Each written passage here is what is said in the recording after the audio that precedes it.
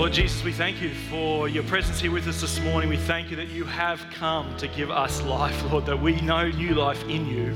And so now as we come to your word, Lord, we thank you for this series. We thank you for the book of Galatians. And we just open our hearts to you again now this morning. We pray this in Jesus' name. And everyone said, amen. Please be seated. It's great to be sharing God's word with you this morning. As David mentioned, over 200, in fact, away on our switch camp, 168 kids, 45 leaders, just giving much thanks to God for the blessing of those camps, how significant they are in the lives of those young people. Very grateful to our amazing team of leaders. And we also have a special welcome this morning as well. Mike and Maureen Peasy are here with one of our newest arrivals. I think little baby Orla is here. Where are you guys? Can we do a Lion King if you're ready for it? Over here. Big welcome, big congratulations to one of our newest arrivals. Well done, well done. Very exciting, very exciting. Well, we're up to week 4 in our series in Galatians. How are you going so far? Enjoying Galatians? It's good, isn't it? Amazing. The whole book, the whole Bible is amazing, but it's been great to study this series together. As we've been saying throughout this series, wherever you are on the journey of faith, this series is just great for you. Whether you're exploring faith, asking questions, whether you've been a Christian for many years, this is good because the book of Galatians is all about the gospel, the foundations of the Christian faith. As we said right at the start, it's not the ABC that you need to know. It's actually the gospel is the A to Z.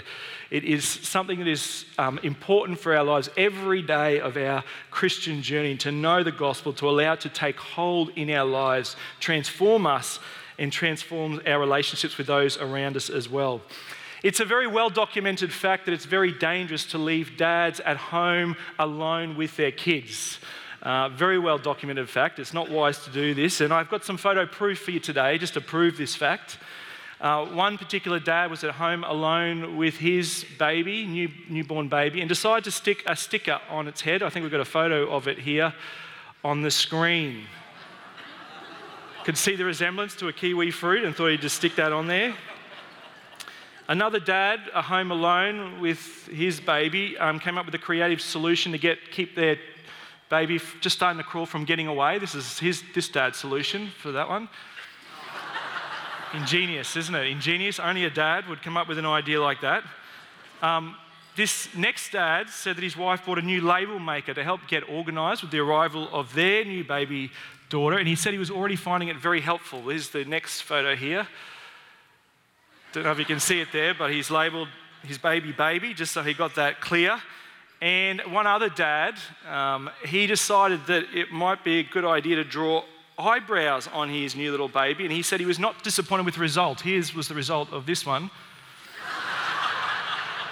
As I said, mums know this so well.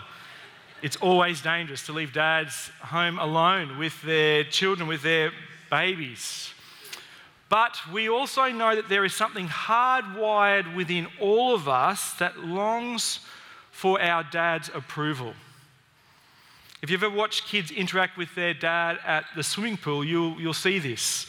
But for some reason, particularly, you notice it at a swimming pool. But a dad will be trying to relax on the side of the pool, and the kids will be diving in the pool, swimming underwater, trying to get his attention. And the kids will say something over and over again to their dad. They'll say 3 words. They'll be saying, "Daddy," any guess what the words are? "Daddy, watch me. Daddy, watch me. Look at me, Daddy. Look at me, Daddy." And they'll be doing their best underwater swim, best dive into the pool, best jump in, but they will be saying, "Daddy, look at me. Daddy, did you see me? Did you see what I did?" What's going on in that situation? Well, what it is that it's a child craving their dad's attention and his approval, isn't it? That's what they're craving. It's hardwired into us from a young age. And that longing is still there when we're older too. Even though it may show up in different and more complex ways, research shows that every one of us is desperate for the approval of a father, no matter what our age. A recent study in Psychology Today underscores this need for a father's approval. Dr. Peggy Drexler writes these words. It said, "In my research into the lives of some 75 high-achieving, clearly independent women, I knew that I would find powerful connection between them and the first men in their lives. What surprised me was how deep and surprisingly traditional the bond is, how powerful it remains throughout their lives, and how resilient it can be, even when a father has caused it grievous harm. No matter how successful their careers, how happy their marriage, or how fulfilling their lives, women told me that their happiness passed through a filter of their father's reactions.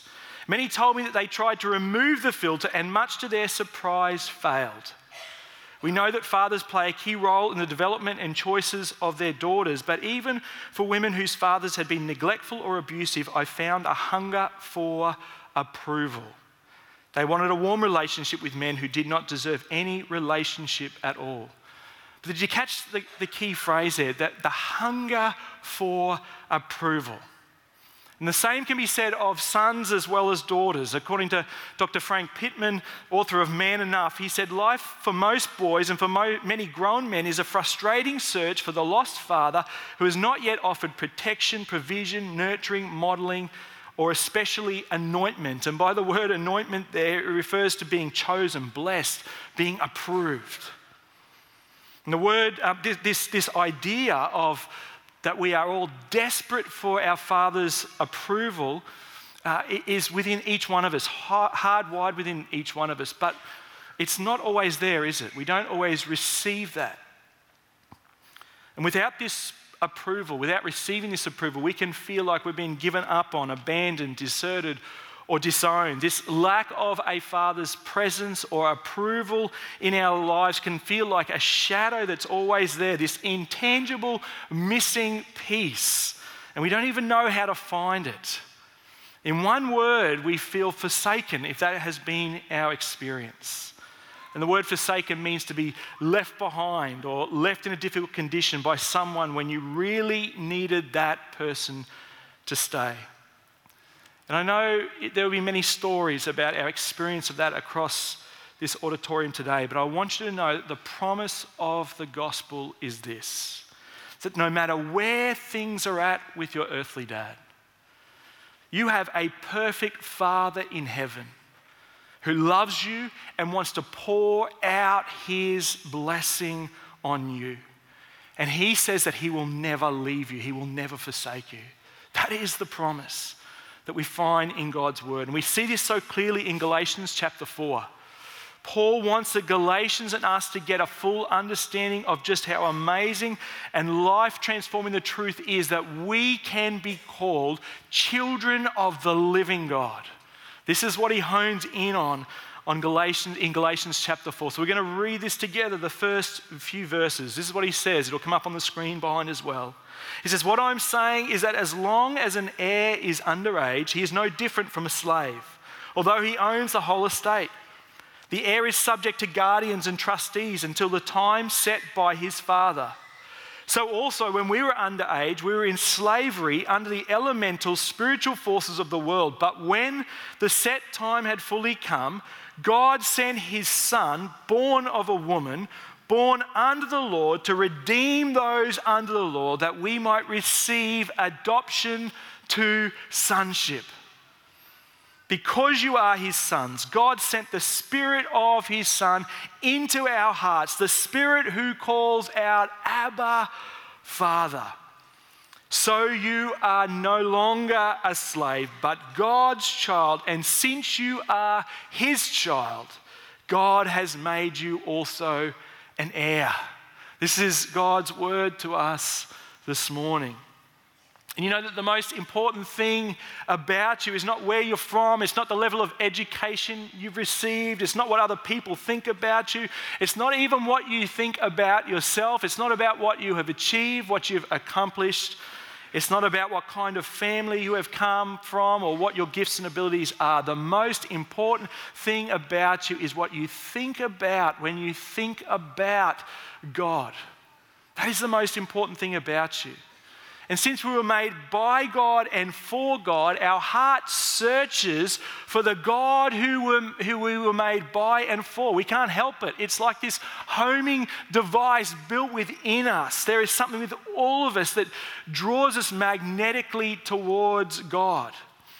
A.W. Tozer said, we tend by a secret law of the soul to move toward our mental image of God. And we see in Scripture that the number one image of God that Jesus paints for us is this idea of God as our Father. 189 times in the Gospels alone, Jesus refers to God as Father. When the disciples asked Jesus to teach them how to pray, to teach them how to communicate, how to talk with God, what did Jesus say to them? He said to them, if you want to have the intimacy of relationship that I have with my Heavenly Father, when you come to pray, when you come to talk to Him, you begin with these words. You begin with the words, what? Our Father.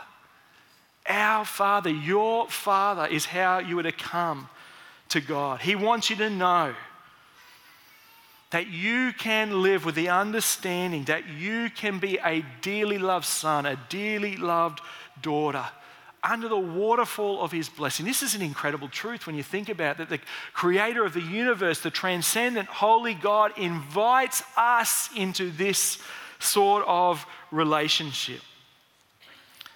And here in Galatians 4, Paul says there are two ways to live spiritually.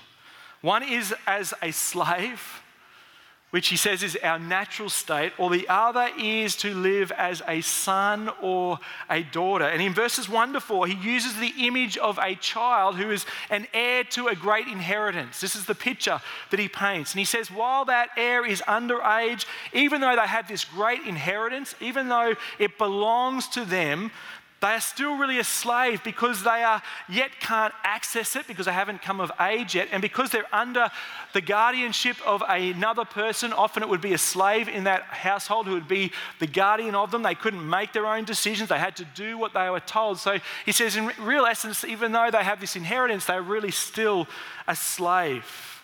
And he uses this illustration to refer to the position of the Israelites before the coming of Christ.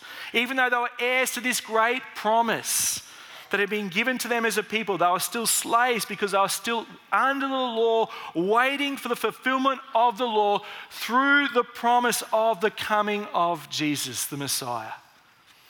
And Paul also applies this principle more generally to say that in the same way, all human beings are spiritually slaves before coming to Christ. We're all, in a sense, under the law, he's saying. Even if we've never heard of the Bible or didn't even know who Moses was, we're all under the law. Why? Why is that? It's because we are all desperately trying to live up to some standard to justify ourselves, whether we realize it or not. We all do this. We're all trying to answer the question, am I okay? Am I acceptable? Am I approved of? Am I loved? That's the question they're all trying to answer deep within our hearts. And when we do this, we become anxious, we become burdened. Slavery is our natural state. But then Paul explains the good news in verses 4 and 5, that through Jesus, not only have we been redeemed from slavery, but we have received adoption to sonship. And so to understand what God sent His Son to do, we need to travel to an ancient slave market to appreciate redemption. And then we need to travel to an ancient wealthy household to grasp the concept of sonship and adoption. It's redemption and adoption together. Only together do they give us a complete picture of what Christ has accomplished for us. In the ancient world, a slave could be set free by being redeemed. Someone would pay a price for them to set them free. But then there was also adoption. And this was the era of primogeniture where the male heir received all the inheritance. The son received all the inheritance, the eldest son. But if a man did not have an heir, he would then have an opportunity to adopt somebody to be his heir. Often it was a slave in his household or somebody else he had a relationship with. He would adopt, and they would then become the rightful heir, become a son in that sense, receiving all the rights, all the privileges, all the blessings of a firstborn son. And this is the picture Paul gives us of salvation. Yet it's very common for us to think of our salvation in terms of just the first part, just redemption, and not the second, adoption. We often think only in terms of salvation about the transfer from us, from our sins being transferred from us. That's part one. We often think about that, but we forget the second part of salvation, and that is also the transfer to us of all the rights and the privileges of God's only Son, Jesus. And when we think only of the first part, we're really only sort of half saved by grace. We've only got the first part of the story. We can get pardoned, but now we have to live a good life to earn and maintain God's favor and his rewards. But Paul wants to show the Galatians, and he wants to show us, not only did Christ remove the curse that we deserve, but he also gives us the blessing that Jesus deserved. When we were adopted, the two come together, and we can't miss the two parts of salvation. To use another image, Jesus' salvation is not only like receiving a pardon and release from death row and prison. Imagine you're on death row and someone comes and pardons you from that. Then we'd be free, but then we'd be on our own, left to make our own way in the world, thrown back on our own efforts to try and make something of ourselves. But in the gospel, we discover that Jesus has taken us off death row, and then he has given us all the rights and the privileges and the blessings and the inheritance of the son of a king. That is the blessing we've received. Isn't that good news to know that? Incredible news. But unless we know this and remember this, we will be anxious, we will be despairing. In 2013, the world watched the viral video of Davion only. Davion was an orphan teenager who'd spent his whole life in and out of foster homes. He was actually born while his mother was in prison, and one day, not having any connection with his family, didn't know anything about his family, he jumped online to try and find out some more, only to discover that his mother had actually already passed away. That's how he found out that his mother had passed away, just by surfing on the internet, looking up on the internet. When this happened, he was desperate. And so one day he dressed up in his best suit that he could find, and he went to the church that he attended, and he asked the pastor permission to get up that day, and he pleaded with the congregation, and beyond that it ended up going around the world, but he pleaded that somebody might adopt him as their son. He said these words, he said, "I'm not picky. I don't mind if they're a mum or a dad, old or young, black or white or purple." He says, "I don't care." He said, "I just want someone to love me until I die." He said, he's growing impatient, but he wouldn't lose hope. He said, "I know God hasn't given up on me, so I'm not giving up either." And in response to Davion's plea, it was captured on video and went viral all around the world. The foster agency he was a part of received hundreds of inquiries to find out about adopting Davion as their own child. And he went to one particular home, but it didn't work out in that home for a number of different reasons. Then he moved around 4 different homes. And during this whole process, his caseworker, her name was Connie Going, throughout this whole process, as the first home didn't work out, he began to say to Connie, his caseworker, he said, "Connie, won't you just adopt me as my mum? Won't you just take me as your child?" And Connie had 2 biological children of her own, and she'd already adopted one son, a foster child. He'd adopted it into her own family as well, and she wasn't sure if this was the right thing to do, if she'd be able to do that. And she kept hoping that maybe there would be a family there, just the right family for Davion. But as time went on, and still they couldn't find a home, Connie said these words. She said, "Something changed with Davion's latest plea." She said, "In adoption, there is a claiming moment when you know someone is your child. When he called me to ask in that moment," she said, "I just knew. When he asked me, my heart felt this ache, and I just knew he was my son." And Connie Going followed the prompting of her heart and entered an application for adoption. And on April 22nd, 2015, he was adopted into Connie's family. And she said these words. She said, "I want him to know he is unconditionally loved for who he is, the way he is. And as a family, we will be there through it all, the good and the bad, for our lifetime. He is home," is what she said. Powerful story, isn't it? But in our hearts, all of us, even those from loving and nurturing families, we long for a forever home. a place where we can be unconditionally loved and accepted without fear of rejection or abandonment, not just until we die as Davion hoped, but truly for forever. That's what our hearts long for. And I want to tell you that kind of security can only come from God alone. He is the only one. Our perfect Heavenly Father is the only one who can give us that sense of security and acceptance and love. And his offer of adoption is for every single soul who longs for this kind of acceptance. It's on offer for all who would come to him in repentance and faith through Jesus. This is the great news of the gospel, that we have been redeemed, but also we can be adopted as sons of God, welcomed into his family. But the problems the Galatians had, and the problem that we all struggle with, is that we have this habit of returning to slavery even when we know we are sons and daughters of God. That's why in verse 7, Paul says, so you are no longer a slave, but a son. He has to remind them, the Galatians, they've forgotten already who they are. But we all tend to do this, right? Let's not get too judgmental on the Galatians here. We all tend to do this. There's this natural pull within us back to slavery. We often don't feel worthy to be a son or a daughter. We are used to living in slavery. It's what comes naturally to us. And Dr. Martin Lloyd-Jones shares a great illustration of this experience that we all have within us.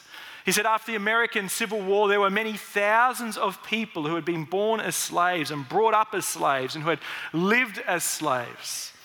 They got into the habit of thinking as slaves, but the American Civil War settled the question of slavery, and slavery was abolished. They were no longer slaves according to law. The battle had been won, they were now set free. However, many years afterwards, many of those former slaves, especially those who are older in years, kept on forgetting that they were free. If they saw a white person walking down the street, they would jump onto the other side of the street out of fear of what that interaction might be like. If a white person was standing, they would quickly stand up to give them their seat. If a white person asked them to get them something, they would, without thinking, just say, yes, sir, I'll get it for you. You see, they still lived under fear and submission, even though they'd been set free. But they had to learn to reckon themselves to be no longer slaves because it was so embedded within them. And it took some time because we tend to act according to habits and customs and practices that we have been ingrained with. And Martin Lloyd-Jones says the way to get rid of all this evil is to tell yourself what is true about yourself, that you are no longer a slave, that you are free. He says we have to keep reminding ourselves of this incredible truth. And the way we do that is through God's word, isn't it? We allow God's word to keep telling us who we are if we are in Christ. We must keep reminding ourselves what we have in him.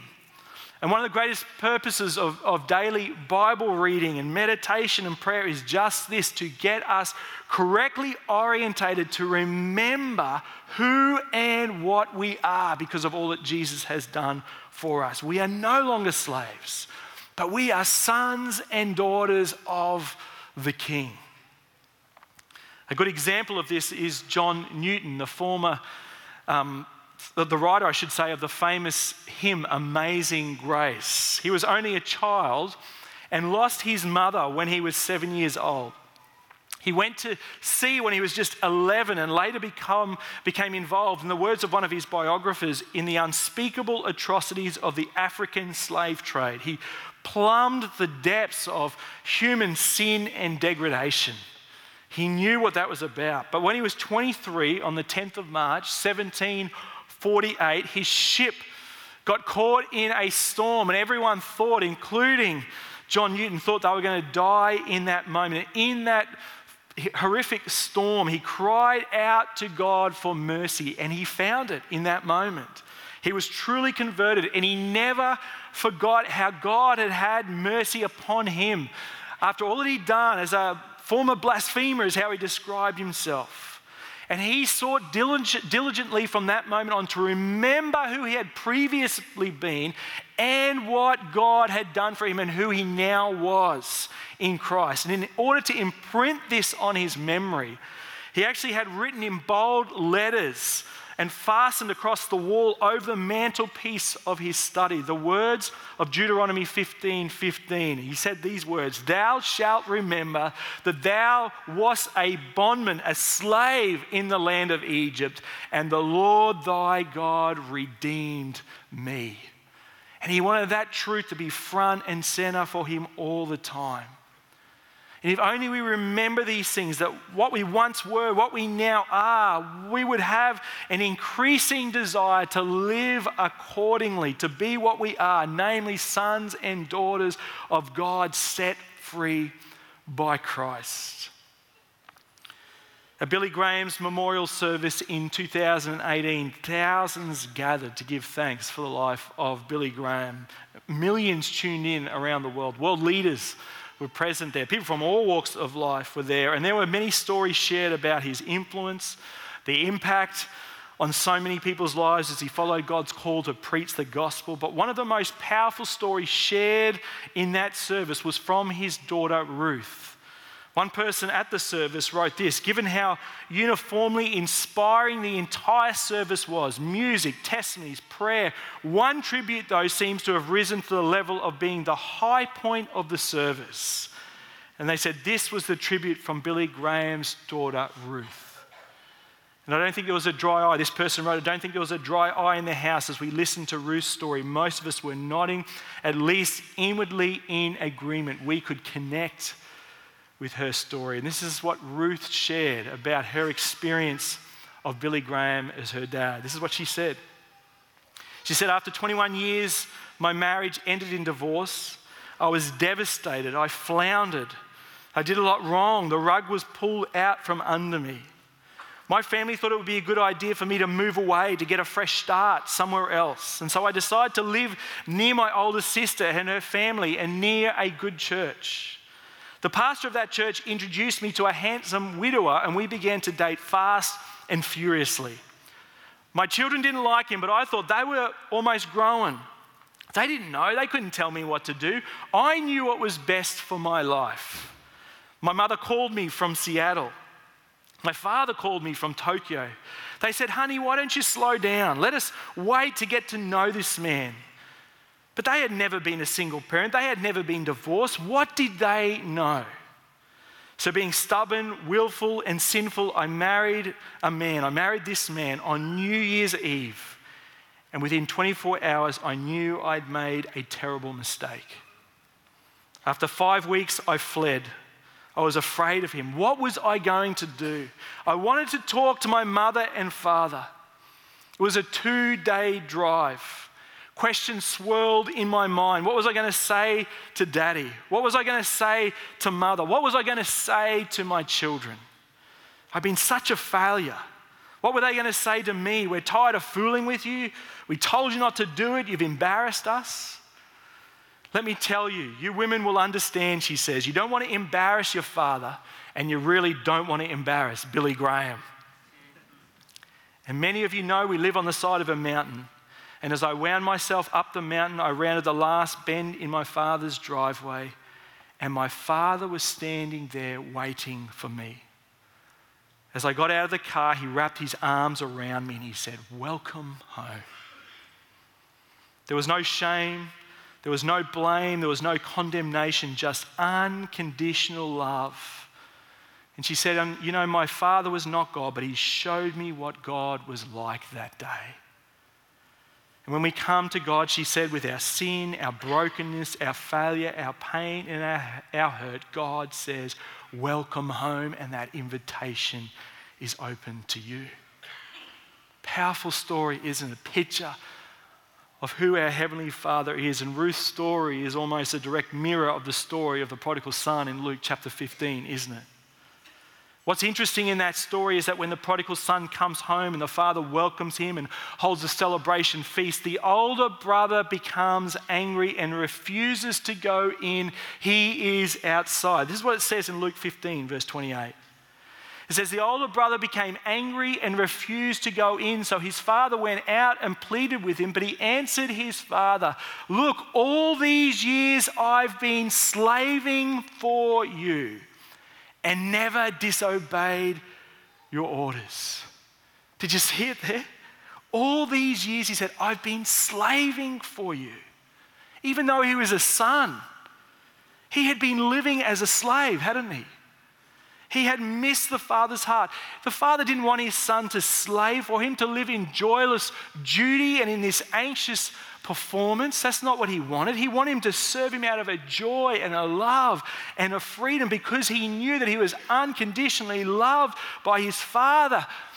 His Father wanted a relationship, this intimate relationship with his son, where his son just wanted to be in his presence. And we know that the older brother in the story represented the religious Pharisees who were living under legalism, and it represents the slavery that we can all so easily fall into. But the Father wanted his son to love him, to live in this intimate relationship with him and enjoy his presence and know his love and know his approval. This is God's heart for us. And Paul captures this thought powerfully in verse 6, where he says in verse 6 there, he says, because you are his sons, God sent the Spirit of his Son into our hearts, the Spirit who calls out, Abba, Father. It's so hard to try and explain in words just how amazing this verse is. So rather than try and explain it to you this morning, I thought I might actually try and show it to you. And so I've asked the help of my youngest daughter, Elise. She's going to come and help me this morning. This is my youngest daughter, Elise, right here. Oh. She gives the best hugs. She really does. You know, the word Abba is baby talk. A baby talk word meaning daddy. That's what it means. That's what the word means. And just as this young child simply assumes that a parent loves them and will be there for them, and just as a child never doubts the openness and the security of a daddy's strong arm, so in the same way as Christians, we can know that there is a God who will love us endlessly, that he'll never leave us or forsake us. You know, for many of us, our idea of salvation is just about getting our sins forgiven so that when we die, we can get to heaven. But your Heavenly Father says, actually, salvation is so much more than that. Eternal life is so much more than that. It's about having a relationship with your Heavenly Father, to know that he loves you and has accepted you and wants to embrace you and wants to pour out his blessing over your life. This is God's heart. This is God's heart for us. That's what we were created for, to know the love and acceptance and approval of our Heavenly Father. Only in him can we find that. So let me ask you this morning, what's your relationship like with God? Is it distant and impersonal this morning? Has it become a relationship just out of duty? Where you're just sort of going through the motions? Is that what it's become for you? Do you feel weighed down by guilt and shame? You think, well, I'm not worthy to call God my Father. I'm not worthy to be a son or daughter of the King. Well, I want you to hear God's word to us this morning. He invites you to come to him this morning and to experience this truth. If you've never come to him, to come to him in repentance and faith this morning and know the love of your Heavenly Father, to know the incredible transformation this brings to our life, the healing, the restoration this brings to our life. Or if you know him as your Father, maybe you've become distant from him, to come to him again this morning, to know he longs for you to experience a relationship like this, because he has put his Spirit into your heart that cries out, Abba, Father, Daddy. And you are no longer a slave. You need to know this, but you are a son or a daughter of a living God. This is an incredible truth. Will you pray with me this morning? Let's pray together. Heavenly Father, we thank you for the incredible truth of your word, that you have loved us with this everlasting love. Lord, thank you that you came, you sent your Son to redeem us. But Lord, not only to redeem us, but to adopt us as your children. What an incredible truth, Lord, that you, the creator of the universe, holy, transcendent, would give us this offer this morning, Lord. This is what we were created for.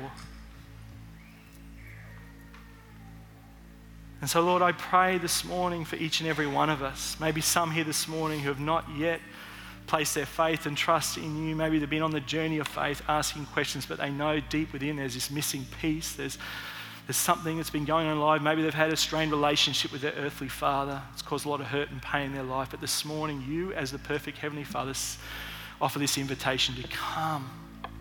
If that's you this morning, I encourage you just to say yes to him, to place your faith and trust in him.